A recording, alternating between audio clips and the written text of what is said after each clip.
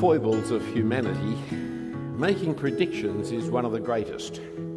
There's all kinds of predictions that have shown to be completely untrue when time comes.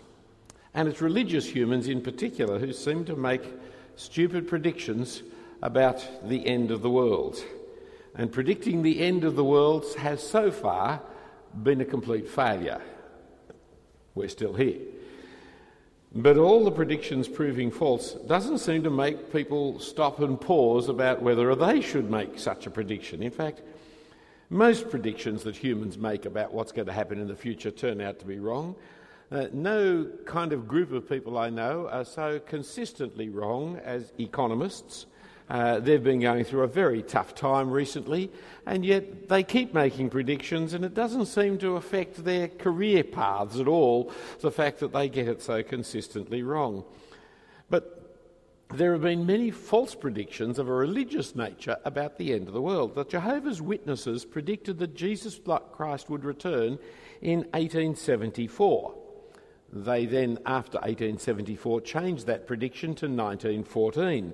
When Jesus didn't turn up in 1914, they decided that he did turn up, only he came invisibly and was going to return later in 1925. When he didn't return in 1925, they predicted he was coming in 1975. When he didn't turn up in 1975, they said, well, a generation after 1914, he'll be here by 1994. That is the track record of the Jehovah's Witnesses, you might like to remember next time they come tacking on your door. They keep making this prediction and it doesn't prove to be true, but it never seems to stop them. But it's not just the Jehovah's Witnesses. Do you remember the Korean group that was meeting here in Sydney, in Gladesville, who predicted the end of the world on October the 28th, 1992? Later, the leader was found to have taken some of the money, I understand, and invested it for future returns after 1992, which was a slightly strange thing to do if you were actually thinking the world was going to end in 1992, and he was charged for fraud, so I understand. And then there's this year, of course, the American man Harold Camping, who in the States put these... He's got 50 radio stations across America recording his stuff, and he promised the world would come to an end on May the 21st of this year. Shortly afterwards, he changed that date to October the 21st this year, so we're still waiting for it. However, I wouldn't wait holding my breath, for not the least of reasons is that this is about the third or fourth time Mr. Camping has predicted the end of the world. He's been predicting the end of the world since the 1990s, and he keeps just changing the date as we pass by on each occasion. Now, those who study the Scriptures properly will remember, of course, that the Lord Jesus Christ tells us that we will never know one day. Even he himself did not know the hour of the day of its coming. But those who make such predictions do have something going for them. They have a fervency in their watching for the return of Christ. They sell their possessions, or more rationally, give them away. I mean, there's no point selling them, because how will that help the people they sell them to? They give them away. They certainly stop planting their crops.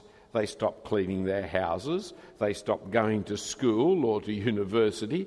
They say their farewells to relatives, and they seek to repent and are reconciled with their enemies and with their neighbours because they believe the Lord is coming. They are really watching for his arrival. But when the date comes and then goes, deep disillusionment sets in. After 1914, after 1925, huge numbers of Jehovah's Witnesses left the movement, and it was cut back to but a core on each occasion. And those who have left leave with this deep sense of loss, for they have suffered so much. And there's a bitter pill of embarrassment about having been so deeply duped.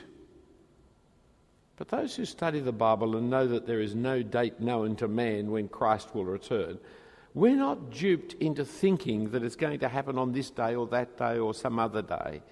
In fact, of all the days in the future in which I think Jesus will not return, October the 21st, when Mr. Camping expects him, is the day I expect Jesus won't return. Although I would not even rule that out as a possibility. We don't know when he will return. But our danger is, of course, not watching too much, but sleeping. So sure are we that he is coming, but so unsure of when, so sure are we that he's coming sometime, that we have this vague non-motivation. Okay, well, he'll come sometime. He hasn't come for 2,000 years. Why am I expecting him tomorrow or next week or next month or next year? And so we have a problem.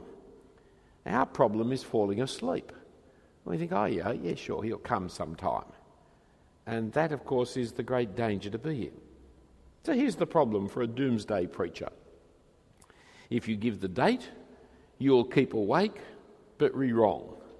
If you don't give a date, you'll be right, but everybody falls asleep. And so either way, doomsday preachers have got very limited future, which is true as well. Now, one of the great doomsday preachers that we've just heard read to us is Zephaniah, and chapter 1, with his prediction of God's judgment. You'll find it there on our Bibles in page 952. Very important to give you a Bible page reference at this point, especially if you're a newcomer, because the man who can find Zephaniah in one hit in opening his Bible is a man who's just had a very lucky experience. It's unusual for us to be able to find this book. It's that kind of book of the Bible. Zephaniah 1, page 952. For Zephaniah is prophesying in the time of Josiah, the king of Judah. And he's prophesying of the coming judgment of God. Now, Josiah reigned around about 640 to 609 BC. So Zephaniah is predicting the coming destruction that happened in the following generation when the Babylonians under Zerubbabel came, not Zerubbabel, under Nebuchadnezzar. Thank you, I get the right name. Zerubbabel's a good guy, Nebuchadnezzar's the bad guy. Under Nebuchadnezzar came and destroyed Jerusalem, Judah, and the temple in Jerusalem. It didn't happen in his lifetime. In fact, in his lifetime, in Josiah's time, the people were turning back to God as Josiah brought in reforms. Josiah's grandfather Manasseh was a wicked king who had ruled for many years and brought terrible, terrible abuses into God's people. And Josiah was cleaning up the act. But Josiah was killed in battle. And shortly after, the nation returned to the ways of Manasseh. And shortly after, it was destroyed by the Babylonians. So a generation before the Babylonian destruction, we have Zephaniah preaching to the people in the time when the king is trying to clean up the nation. Now, to understand this prophecy, we must remember what Jesus has called upon us to pray in the Lord's Prayer. Hallowed be your name. It's not Harold if you actually think like a child. It's not Harold be your name, or Harry for short. It's hallowed. It's a word that is not used in any other context I know except the Lord's Prayer. It means make holy. That's what it means. For God's name is more than a word. It's his reputation. It's his character, his honour, his glory. See, names are very important to us. They're more than just labels. I'm not just number 476. I'm Philip. I don't have a particular emotional attachment to my Medicare number or my tax file number. A number, but my name, I have a deep emotional attachment to. It's just as irrational. I could be called by a number, couldn't I? But I'm called by a name. And if you know me, you know my name. And if I know you, I know your name. And we don't like people forgetting our name. We feel like we're forgotten when people forget our name, when in fact what has happened is we just know somebody whose memory's not too good. I say this to excuse myself for having forgotten your name. But we don't like it when our name is misspelt. I've spent my life correcting people on the spelling of the word Philip. It's got 2 L's on my occasion. And so, but every time it's spelt with 1 L, you think, I'll just put another little L in there to make, because we want our name to be remembered. We don't like people making jokes about our name, because whatever joke they make, we've always heard it before, haven't we? There is just a limited number of jokes, and it's always painful when people make jokes of your name. For names tell us so much about a person. They tell us of their ethnicity. They tell us of their religion. Muhammad is not a common name amongst Christians. As Christians, not a particularly common name amongst Buddhists. It tells you something of a person. It tells you of their social class. It can tell you of the period of history that they live in. There are certain names like Arthur, which my father had and was the tail end of a popularity. About 100 years ago, lots of children were called Arthur, and today tomorrow it will come back in. I'm not sure Arthur will come back as a name, but it tells you of it tells you of certain conservative characters and class characters and the radical nature of the parents, because there are some very weird names given by famous people to their children today in order to make their children suffer, I think it is. Israel was God's people, and Israel bore God's name. They were the people of Yahweh. And they were not to blaspheme his name, if you remember the Ten Commandments. Blaspheming the name just doesn't mean using it carelessly. It means taking it upon yourself and then living to God's discredit. You blaspheme God's name because you are the person of Yahweh, but you do not live like one of Yahweh's people. And so you blaspheme God's name. You bring not honour upon God and his name, but discredit and dishonour upon God and his name. That is blaspheming his name. And we still have that sense of dishonour and discredit concerning names, family names and families. Israel, as God's people, the people of Yahweh, were to be a holy people, demonstrating God's name, his reputation to all the world by the way in which they lived, in a distinctive lifestyle not like any of the other nations of the world. And so God allowed his name not only to be placed upon Israel, so that he was the God of Israel and Israel was Yahweh's nation, but also on the temple and the city, the temple in Jerusalem and the city of God, the city of Jerusalem.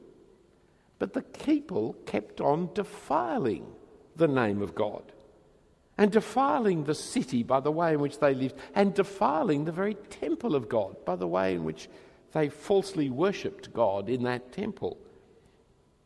And so listen how it's described about in Manasseh's sins in 2 Kings chapter 21, where we're told he built altars in the house of the Lord, in the house of Yahweh, of which Yahweh had said, "In Jerusalem I will put my name." See, God's name was associated. I've skipped a verse or two. Those pictures will come up later, thank you. We've got to skip down to a couple of verses and you're going to have to backtrack because you're very clever on the PowerPoint, aren't you? But there should be a verse about he built altars in his name. And again, another verse in 2 Kings 21 verse 7, the carved images of the Asherah, the false gods of the Baal, that he set in the house which the Lord said to David and to Solomon his son, "In this house and in Jerusalem, which I have chosen out of all the tribes of Israel, I will put my name forever." You go into Jerusalem, it's the city of Yahweh. You go into the temple, it's the temple of Yahweh. And yet, Manasseh put gods of other names into the very temple. And this was a horrible blasphemy against the name of God and against God himself. It was an exhibition of shameless sinfulness. Now, our society has lost the horror of sin and cannot imagine how appalling this all is. This morning I travelled behind a couple of buses advertising these radio personalities. And one had one advertisement, the other had the other advertisement, the parallel advertisement. I was behind two. I couldn't change lanes. I was stuck between two buses that made the same advertising, except it was two different, slightly different ads. On the one had the couple dressed in leather, entitled "Born to be Wild." There is an attitude to life, you see. I've been born to be wild. But it's clearly wild in a moral and immoral decadent sense, because the other one had on it "Original Sin." And there they are, smiling and enjoying and holding an apple, which shows they haven't read the Bible properly, because it's not an apple in the Bible, but the fruit of the tree of the knowledge of good and evil. But you get the indication. It's talking about sin, and it's a wink, nod, and isn't it fun, because we're the people born to be wild. We're the people who enjoy original sin. See, our society has no sense of the horror of sin, of the appalling consequences of sin. For all that is horrific in this world, all the disasters of this world are caused by sin, by the original sin. You see the pictures of Somalia at the moment with the hordes of people, women, I don't know where the men are, they're still back fighting, I presume, carrying these poor little babies who are dying of starvation as the women are dying of starvation. That's sin. That's what was caused by man and women eating the fruit of the tree of the knowledge of good and evil. Millions are going to die in these coming weeks because of sin. And so sinful is the society that though there are people trying to send relief in there, the armies are not allowing the relief, the food, to get through to these hordes and hordes of people dying of starvation. That's sin. That's awful. That's horrible. That's not wink, wink, nod, nod. Can't we get more advertisers to pay attention to our radio station where we're going to make fun and have a happy life? They're not addressing the realities of the world, of people, of the refugees who are desperate, so desperate to get into Australia that they'll perish on the seas in terrible boats, having lost all their money because of the sinfulness of humanity. The horror of sin has been lost to us. Understand what Zephaniah then is talking about. For verses 4 and 5, he says, God says, I will stretch out my hand against Judah and against all the inhabitants of Jerusalem, and I'll cut off from this place the remnant of Baal and the name of the idolatrous priests along with the priests, those who bow down on the roofs to the host of the heavens, those who bow down and swear to the Lord and swear by Milcom. Here is the idolatry of serving the Baals as well as Yahweh. The Baals were the fertility gods of Canaan who practiced with sacred prostitutes. Here is the stupidity of astrology, bowing down to the stars of heaven and thinking that your future is caught up in the movement of the stars. Here is the syncretism of worshipping Molech, or Milcom is called here, and Yahweh. Molech Milcom demanded that children be sacrificed to him every day in order to bring any blessings that might come upon you. A sacrificing of children that Yahweh, of course, found, as we find, I hope and trust, abhorrent, that is what is required of you. Or again, look at the description of sin in verse 8. And on that day the Lord's sacrifice I will punish the officials and the king's sons and all who array themselves in foreign attire. On that day I'll punish everyone who leaps over the threshold and those who fill their master's house with violence and fraud. The foreign clothes and the dress standards by which Israelites were aping their neighbours. Instead of being different, instead of wearing what they should wear, they were desperate to be like all the other nations around about. And so they followed the local customs. Some I don't understand properly about leaping over the doorsteps, but following the sinful patterns that we do understand of bringing into the house of God and the house of their king violence and fraud. Here is the pattern of the sinful world, the pattern that we can see to this very day. The world of injustice and immorality, the world of religious idolatry and superstition. We still have astrology. We still have temples with syncretism of modern relativism. We still have the stupidities of people who will call themselves Christian Buddhists, or interfaith services which worship whatever God you wish to think of at the time. There is still this blasphemy of God and his name. But in Zephaniah's day, they were supposed to be Yahweh's people. This was supposed to be Yahweh's city. This was supposed to be Yahweh's temple. And yet they were worshipping like this. And so is promised the day of the Lord. Remember that the word of the Lord is Yahweh. That's what it means. This is the day of Yahweh. And what will it be like? Well, it'll be a day of terrible judgment and destruction, especially on the city of Jerusalem, the city of God, especially upon the temple of God. They thought they'd be safe because they were living in Yahweh's city. They'd be safe because they'd be living in Yahweh's temple. But that is particularly the place that God is going to clean up, because it is his city, because it is his temple. That is where judgment commences. So verse 2 and 3, Look at the magnitude of this destruction coming upon the world because of Jerusalem. I will utterly sweep away everything from the face of the earth, declares the Lord. I will sweep away man and beast. I will sweep away the birds of the heaven and the fish of the sea, and the rubble and the wicked. I will cut off mankind from the face of the earth, declares Yahweh. And look down to verse 7. Be silent before the Lord God, for the day of Yahweh is near, and Yahweh has prepared a sacrifice and consecrated his guests. And so the rulers in verse 8 are going to be condemned. And the commercial quarters in verses 11 and 12, all those who traders, they're going to be wiped away as well. And God is going to be searching out everybody in verse 12 for the destruction that he speaks of in verses 13 and 18. They build houses but will not inhabit them. They have vineyards but they will never drink from them. For great is the day of the Lord, near and hastening fast. The sound is coming. And look what it's described as in verse 15, a day of wrath, of distress, of ruin, of devastation, of darkness and of gloom, of dark clouds and thick darkness. It's going to be an awful day, this day of the Lord. Chapter 1 seems to give us no hope for the future.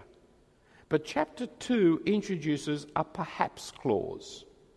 So in verses 1 to 3 of chapter 2, you see, gather together. Yes, gather all you shameless nation.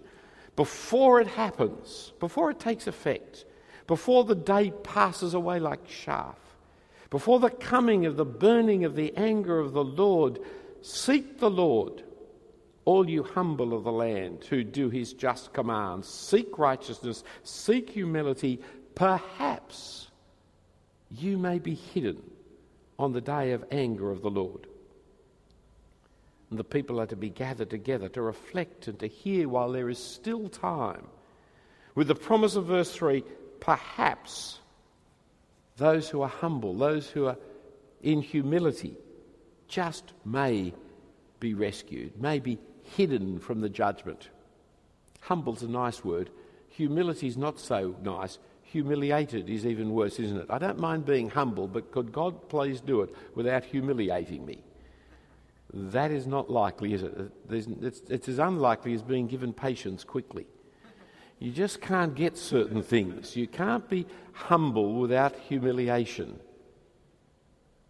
And that's what they need. Seek righteousness, those who are humble, and seek humility, those who seek to do justice and keep God's commands. Perhaps this dreadful thing that is going to happen, you may be spared. It's all you can do. It's the right thing to do. And perhaps God will be kind and merciful. Zephaniah's warning to Jerusalem and Judah was God's warning of judgment on the city and the temple, a warning that apparently fell on deaf ears. Josiah and others took action, but his son Jehoahaz returned to the sinful ways of Josiah's grandfather Manasseh, and within a few short years the doomed prophecy of Zephaniah came true, and Jerusalem was destroyed and the temple was destroyed. Yet in the fall of Jerusalem, we have a warning of the day of greater judgment that was yet to come. For in the death of Jesus, there came a day of the Lord with this awful outpouring of God's just wrath, a day of ruin and devastation, a day of darkness and gloom, a day of cloud and thick darkness. And in the return of the Lord Jesus, there will come the day of the Lord with further judgment. And that will be a day of wrath and anguish, ruin and gloom and blackness and deep distress. And God's temple will once more be at the centre of it all. For Jesus is and was the temple of the Lord, where God met man and where God's name was pleased to dwell, and upon whom the sin of the world was laid and the just wrath of God was concentrated. And the temple now in this world is not a building in Jerusalem with a wailing wall, but is the gathering of God's people.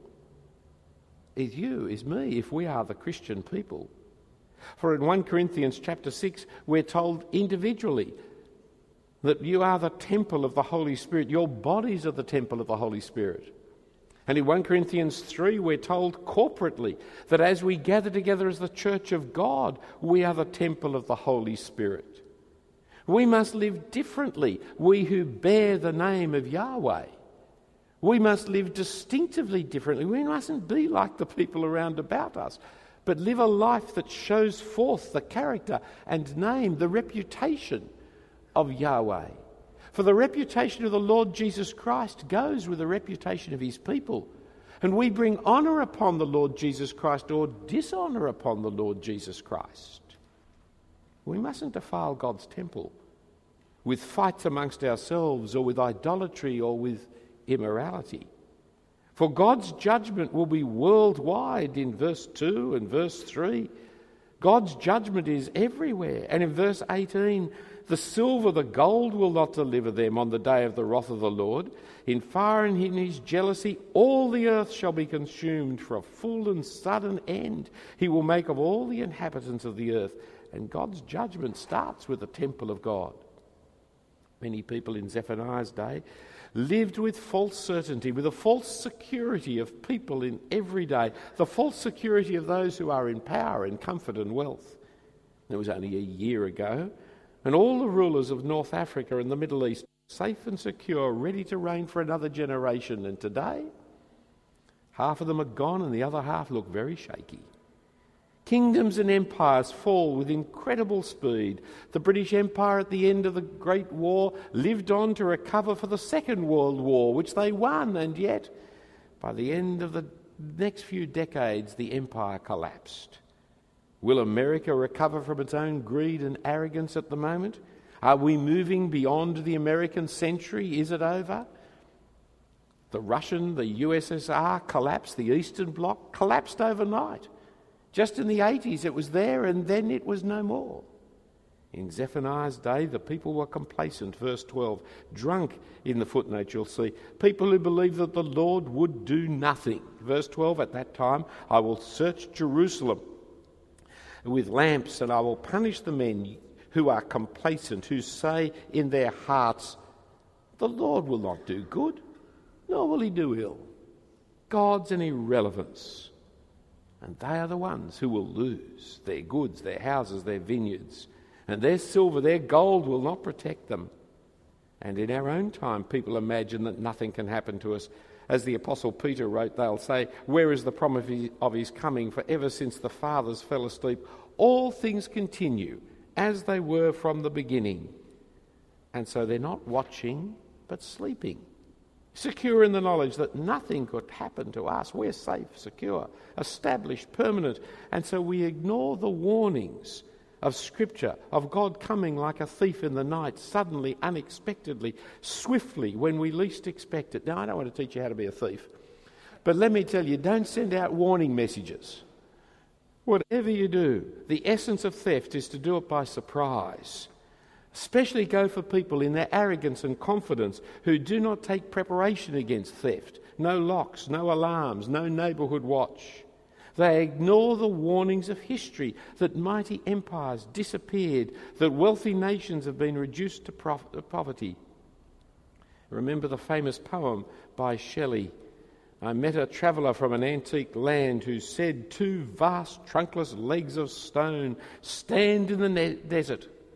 Near them on the sand, half sunk, a shattered visage lies, whose frown and wrinkled lip and sneer of cold command tell that its sculptor well those passions read, which yet survive, stamped on these lifeless things, the hand that mocked them and the heart that fed, and on the pedestal these words appear, my name is Ozymandias, King of Kings. Look on my works, ye mighty, and despair. Nothing beside remains. Round the decay of that colossal wreck, boundless and bare, the lone and level sands stretched far away. But we who know Christ have a certainty, true certainty of the things to come. We know of the judgment day that is prefigured in Babylon and the conquest of Jerusalem and the conquest of Babylon by the Persians. We know of the judgment day that commences with Jesus' death and resurrection. And we know that it's more than perhaps that we can be saved on the final day, for we know the certainty of our salvation in the death and resurrection of Jesus. So we will never be caught in this blasphemous arrogance of thinking in our hearts, the Lord will never do anything good or ill. We know that he has done so much to Tyre and Edom, to Babylon and Nineveh, to Rome and Athens, to Jerusalem, his own city and temple, and especially for our sake in the death of his Son. And he has promised to do more. It's easy to be wise in hindsight. The Bible gives us the opportunity to be wise in foresight. Let's pray. Heavenly Father, we do thank and praise you for the Lord Jesus and for the promise of his return. Thank you for the salvation that he's won for us already. And thank you for the judgment that he will bring to this world. We pray, Heavenly Father, for our city and our land, that people would wake up to the message of prophecy that has been given through Zephaniah and through the Lord Jesus. And we pray it in his name. Amen.